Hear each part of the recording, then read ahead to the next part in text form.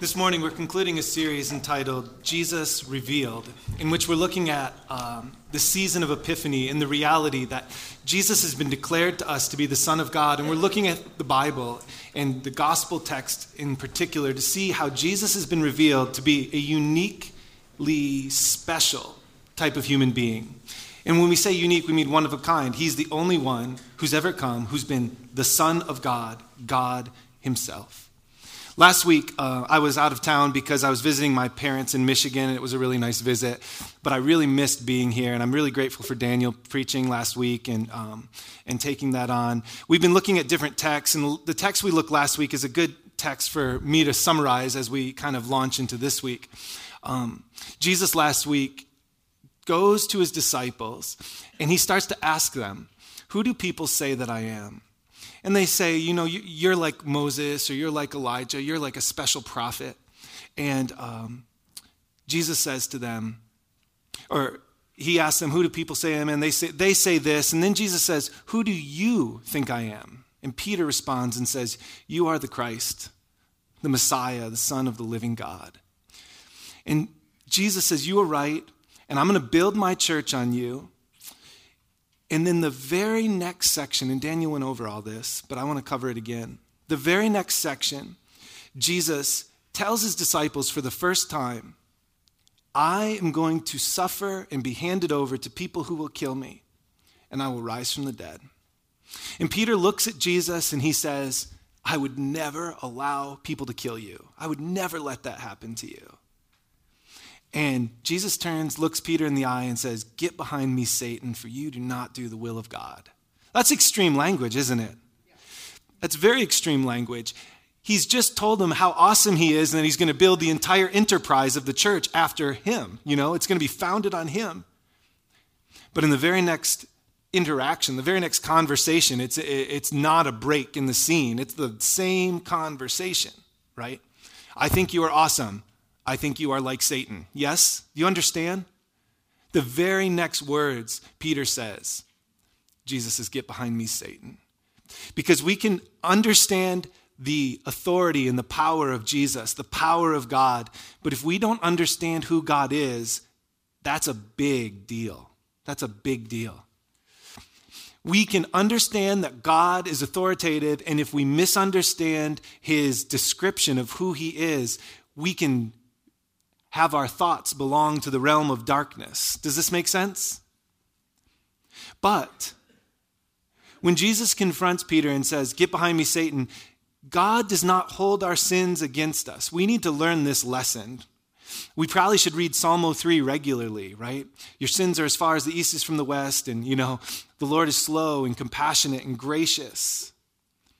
He does not hold our sins against us. And Peter will fail again later, and he will be forgiven again later, and he will fail, and he will be forgiven, and he will be forgiven, and he will be forgiven like we are, because God longs for us.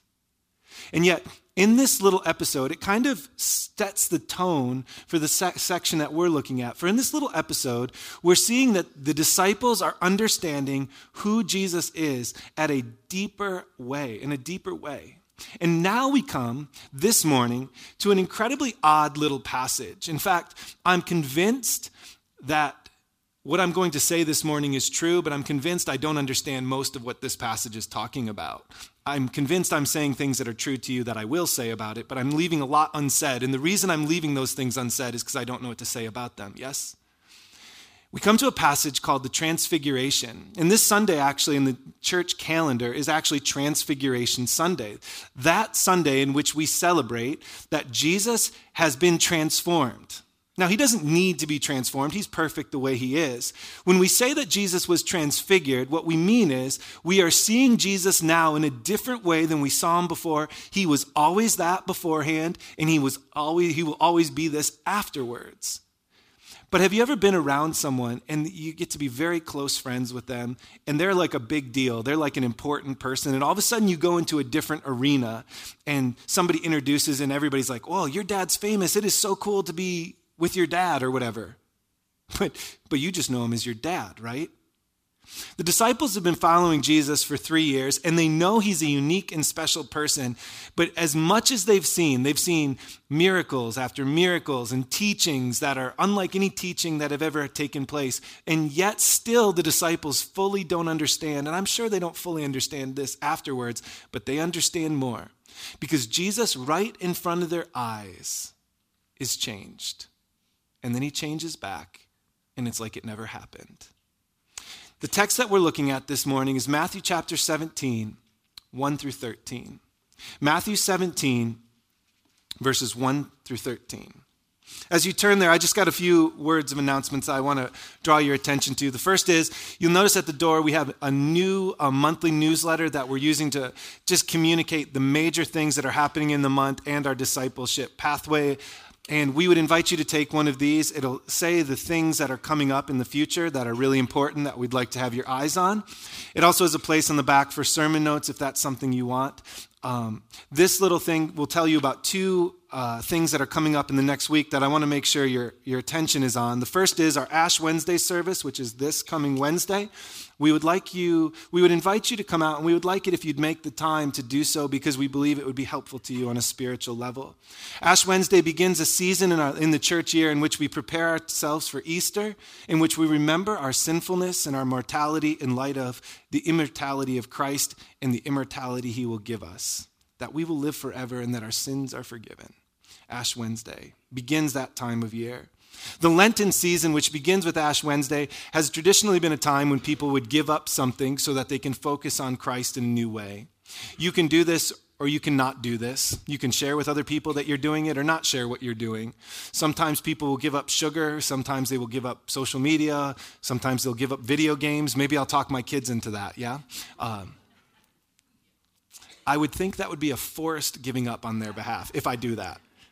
So I probably won't. But Ash Wednesday begins the Lenten season, which begins a time where we focus afresh, where we give up so that we can get something unique, where we have space in our hearts, where we have space in our minds for the reality of Christ. And so we invite you into all of that, and we invite you to begin it this Wednesday with us.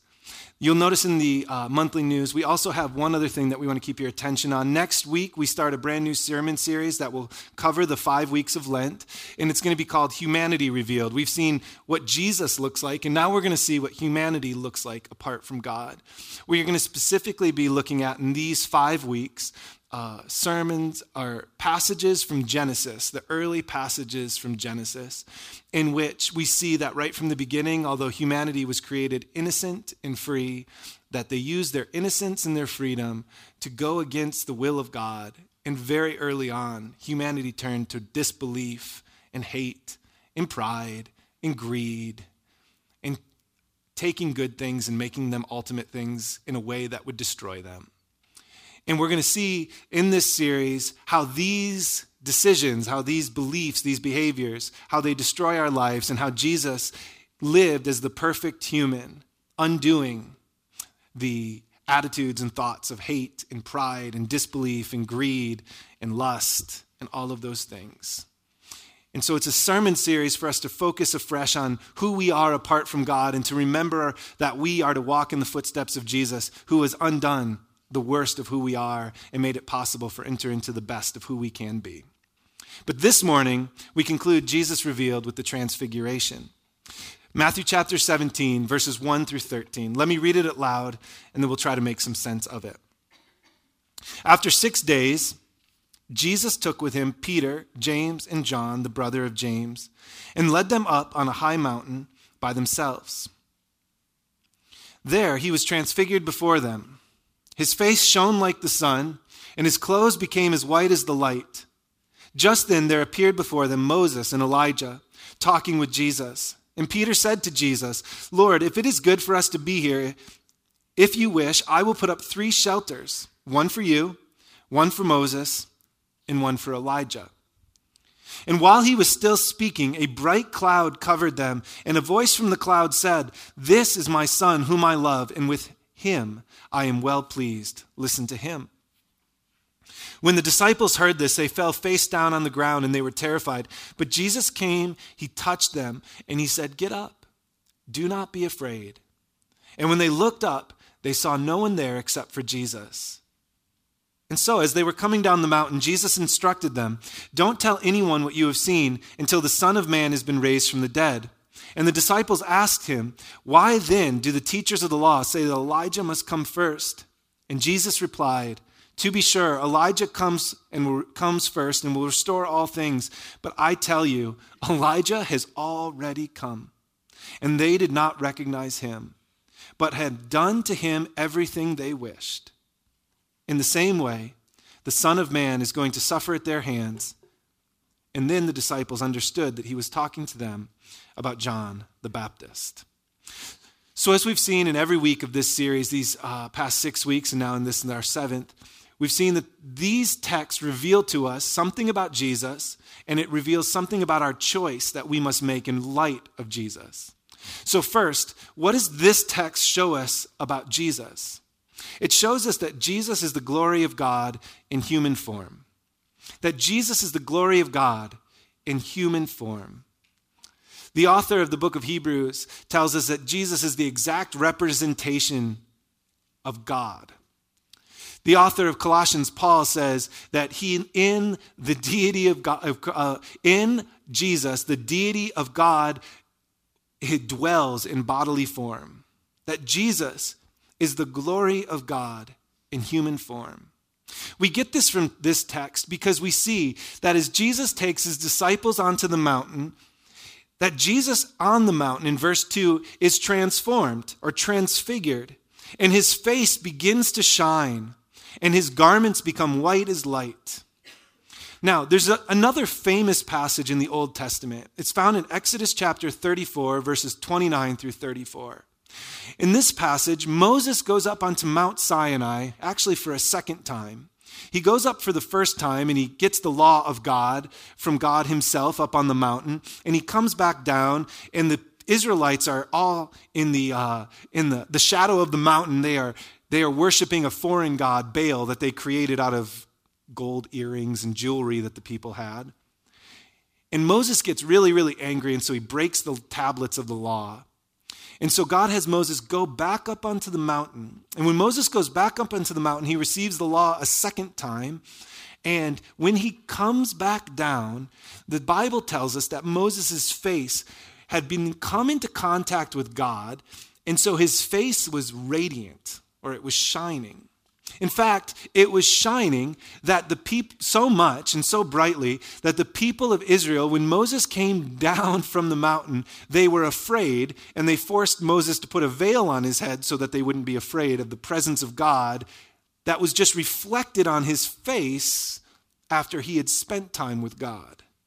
Now, what's so interesting here about Matthew chapter 17 is that a voice from heaven declares that this is my son in whom I'm well pleased. But notice with me that happens in verse 5, and that Jesus begins to shine and his clothes turn white as light before the voice comes, before contact with God, right? In the famous passage in Exodus 34, Moses goes up onto the mountain, and when he comes into contact with God, the reflection of the light causes his face to shine. But here in the Transfiguration, Jesus shines all on his own. That sounds kind of weird, doesn't it? Jesus shines all on his own before any reflection. The implication here is that Jesus is fully God in human form. That the glory of God shines on him in himself. That he is not a conduit in which he holds the brightness and the shining of God, but he himself is God in bodily form. The prophets of the Old Testament, even John the Baptist, who the text will allude to here in just a second or refer to, were all people pointing to God, right? They were all people pointing, saying, there's the one that's going to come. And maybe they didn't point to anybody because at the time they were looking into the future. Now, John the Baptist points right at Jesus and says, literally, behold, the Lamb of God who takes away the sins of the world. But we know even later on that John the Baptist begins to doubt. Are you really the one, or should we look for another? And on the Mount of Transfiguration, near the end of Jesus' ministry, before he will go to Jerusalem shortly to be killed. He is transfigured on the mountain so that the disciples get a different vision of who he already was, but so that they could see it. He is the fullness of God in bodily form. He is the glory of God in human form. He is not a person pointing to God, but he is God himself. For the voice speaks from heaven after the shine has already happened. And do you notice in our text, this is so fascinating to me. There's so much in here I do not understand, but this is fascinating. Do you notice that in this text, in the Matthew 17, that the disciples themselves are not afraid after Jesus shines? You remember, like from the Exodus text, it's the shine of Moses that makes them terrified. But here, it is not the shine of Jesus that makes them terrified, is it? It is the voice from heaven that speaks and says, in the same way as the baptism that we looked at 5 weeks ago, "This is my son in whom I'm well pleased," from Matthew chapter 3. It's the same exact language. And the disciples are terrified. They're terrified. And Jesus comes to them and says, they've put their heads down, and there's Moses and Elijah, and there is the voice from heaven in this heavy cloud that has surrounded them, and there is Jesus shining like a light bulb, both his face and his clothes. This is why I have a hard time understanding it. Do you see what I'm talking about? And the disciples put their heads between their laps, and they close their eyes. Sometimes we do this as humans. We think if we close our eyes, what is there won't be there, you know? It's kind of stupid if you think about it. Something bad is coming. It's not there, you know. And so they close their eyes, and here comes Jesus. And I hope you see his beauty.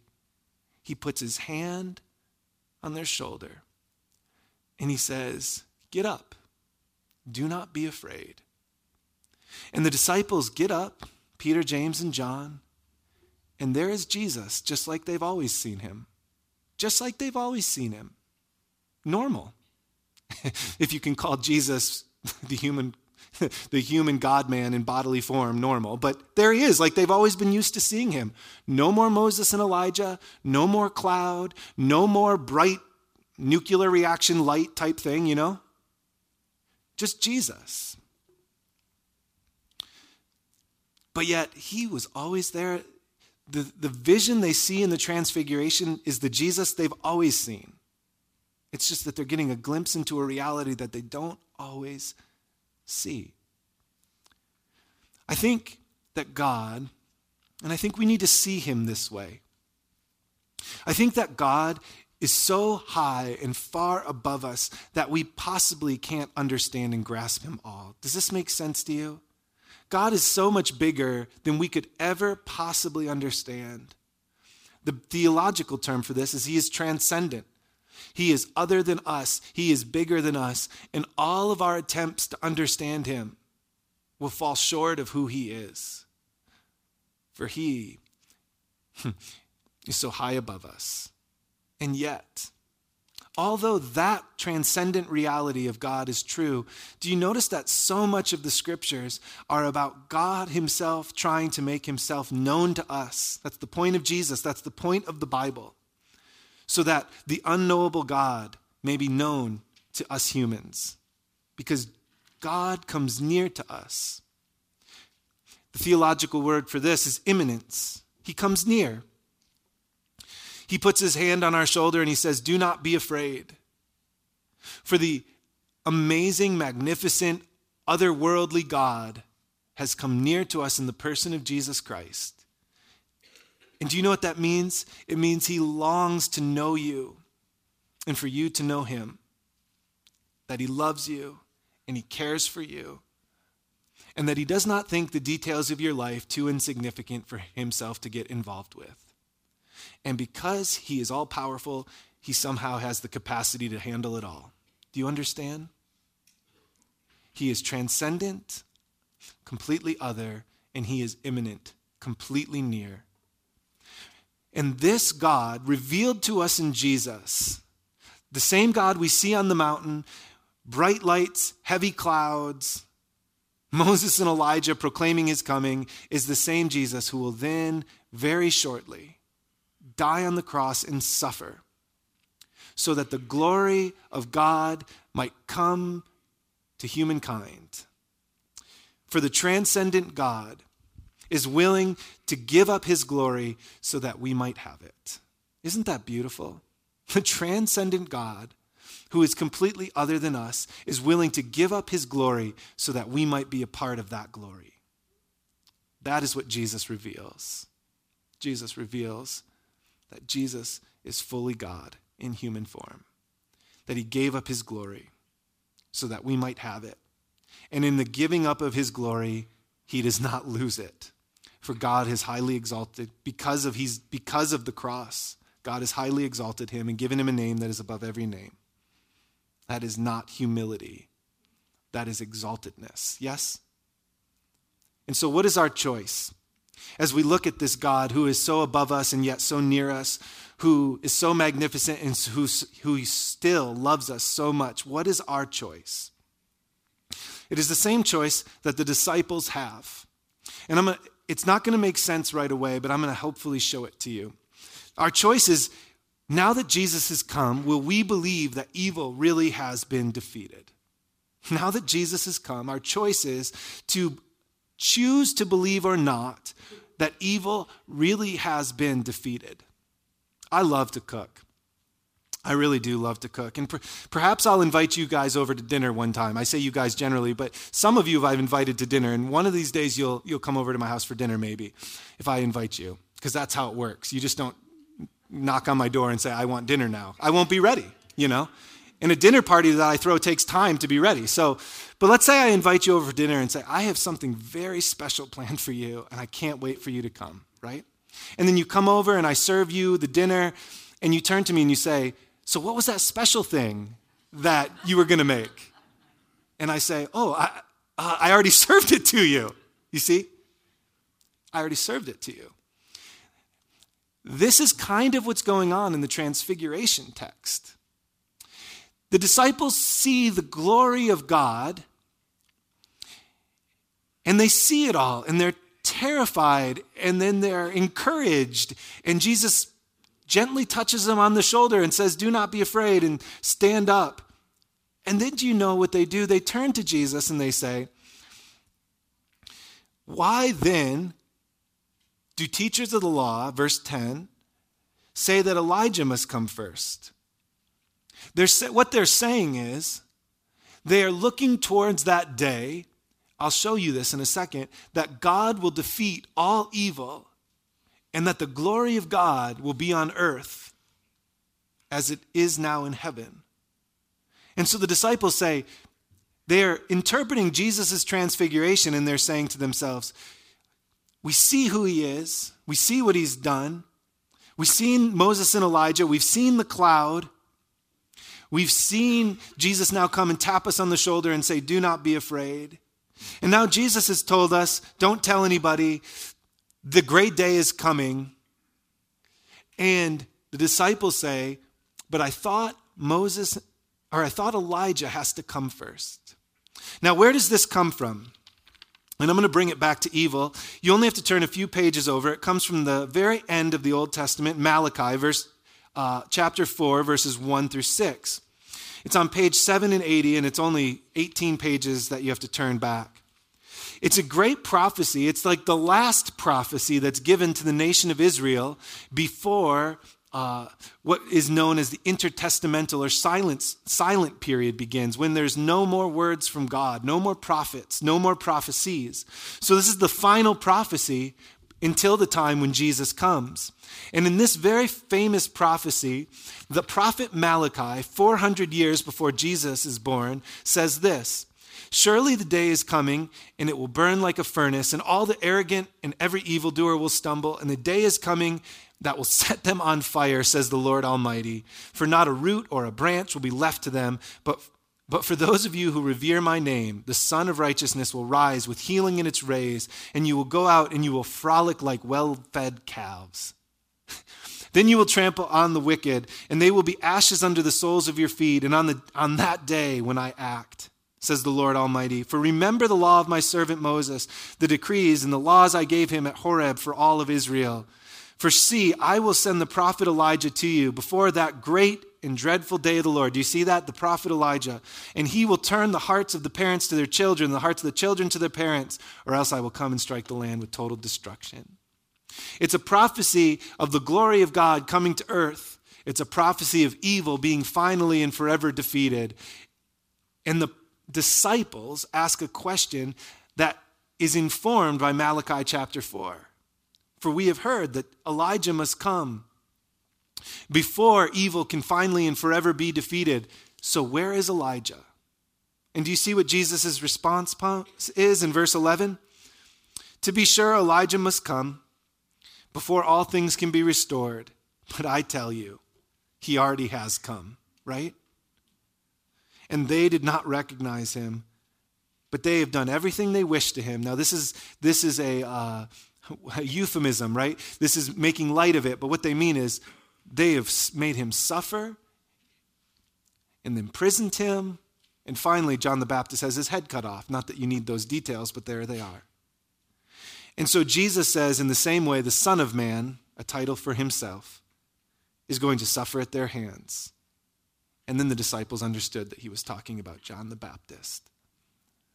What Jesus is saying is that everything has taken place for evil to be defeated. And in fact, now, as a result of what has happened on the cross, very shortly after Jesus gives these words, evil already is defeated. Evil already is defeated. The point of this is that, and this is so beautiful, even as we have the communion elements right in front of us. Evil did its worst to Jesus, and it could not overcome him. Evil did its worst to Jesus, and it was not able to defeat him. Satan, when he thought he was at, or evil, when he thought he was at his moment of triumph, was actually at his moment of defeat, right? And if evil has done its worst to Jesus and cannot defeat him, then we are told that Jesus tells us that evil can do its worst to you, but it cannot defeat you. Do you believe that? That evil can do its worst to you, but it cannot defeat you. I know this can kind of feel, that we could use another illustration, if I have really something special for you for Christmas, and then you get the special thing. You say, well, what's the special thing? You're like, oh, you just got it. That's a question of disappointment. Do you understand? It's a question of disappointment. And I understand the disappointment of the disciples because as evil seems to thrive on earth, we are told it's already been defeated. And yet, I think a lot of us look at the evil that seems to thrive and we say to ourselves, why isn't it gone? It's nice that it's been defeated and it cannot crush me, but it would kind of be nice if you just get rid of it, please. Does that make sense? I wish it was that way, but it is not right now. We are promised it will. But now we are at a moment of a moment where faithful hope must be exercised. For there's only a time of faithful hope when the thing that we long for the most has not come yet. And the thing that you and I long for the most, I think, at least I know I do, is for evil to finally and forever be vanquished. And yet we are not in that time right now. But evil did its worst to Jesus, and it could not defeat him. In fact, it brought him his time of greatest triumph. And evil can do its worst to you, but it cannot defeat you. The choice this morning is, do you believe that? Do you believe that? Jesus told us in Matthew chapter 10, verse 28, he says, do not be afraid. Some of you will recognize this. Do not be afraid of the one who can destroy your body, but fear the one who can destroy your body and soul. Yes? Do not be afraid of the one who can destroy your body. I think sometimes we as Christians, I think we are particularly vulnerable to this erroneous way of thinking as Americans, actually. Because for so long, we have lived as the majority in our country, that we believe that our country is this Christian nation, and we see it as persecution, that we're not as Christian as we used to be, right? I think this is something I've heard from many people often. And I know I'm kind of in dangerous ground right here, but here's the deal. Christianity has always thrived in the margins of society. Christianity has never thrived in a world of triumphalism where we are the majority and we force people to do what we want them to do on force and violence. That's what's the Crusades, the Inquisition, the Salem witch trials. Like, you know do you understand what I'm saying? These are not good events, yes? Christianity thrives in the margins. Christianity changed dramatically in 300 AD when Constantine said, I will become a Christian, because he saw this vision in the sky. And from that time, Christianity has had to deal with the temptation of a sickness, to believe that we can force other people into our way of thinking. But the way that the gospel advances is through suffering. And the way that evil is defeated is through suffering. I do not want for you to suffer. I certainly don't want for myself to suffer.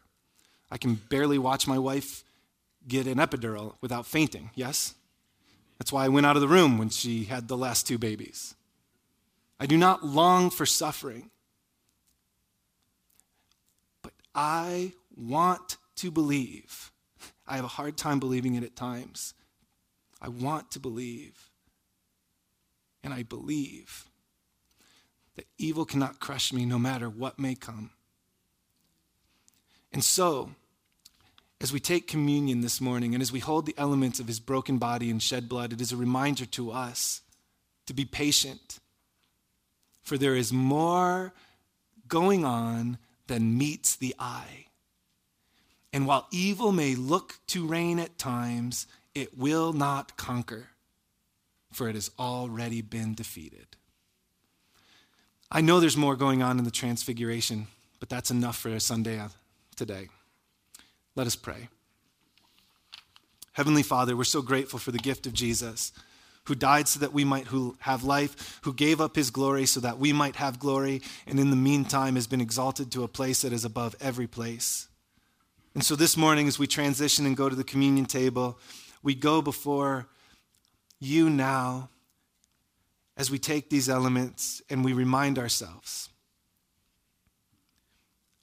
that we will be faithful no matter the cost, that we will follow no matter the cost.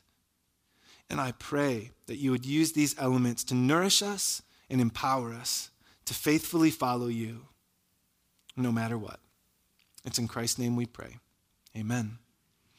At this time in our service, we invite you to come forward.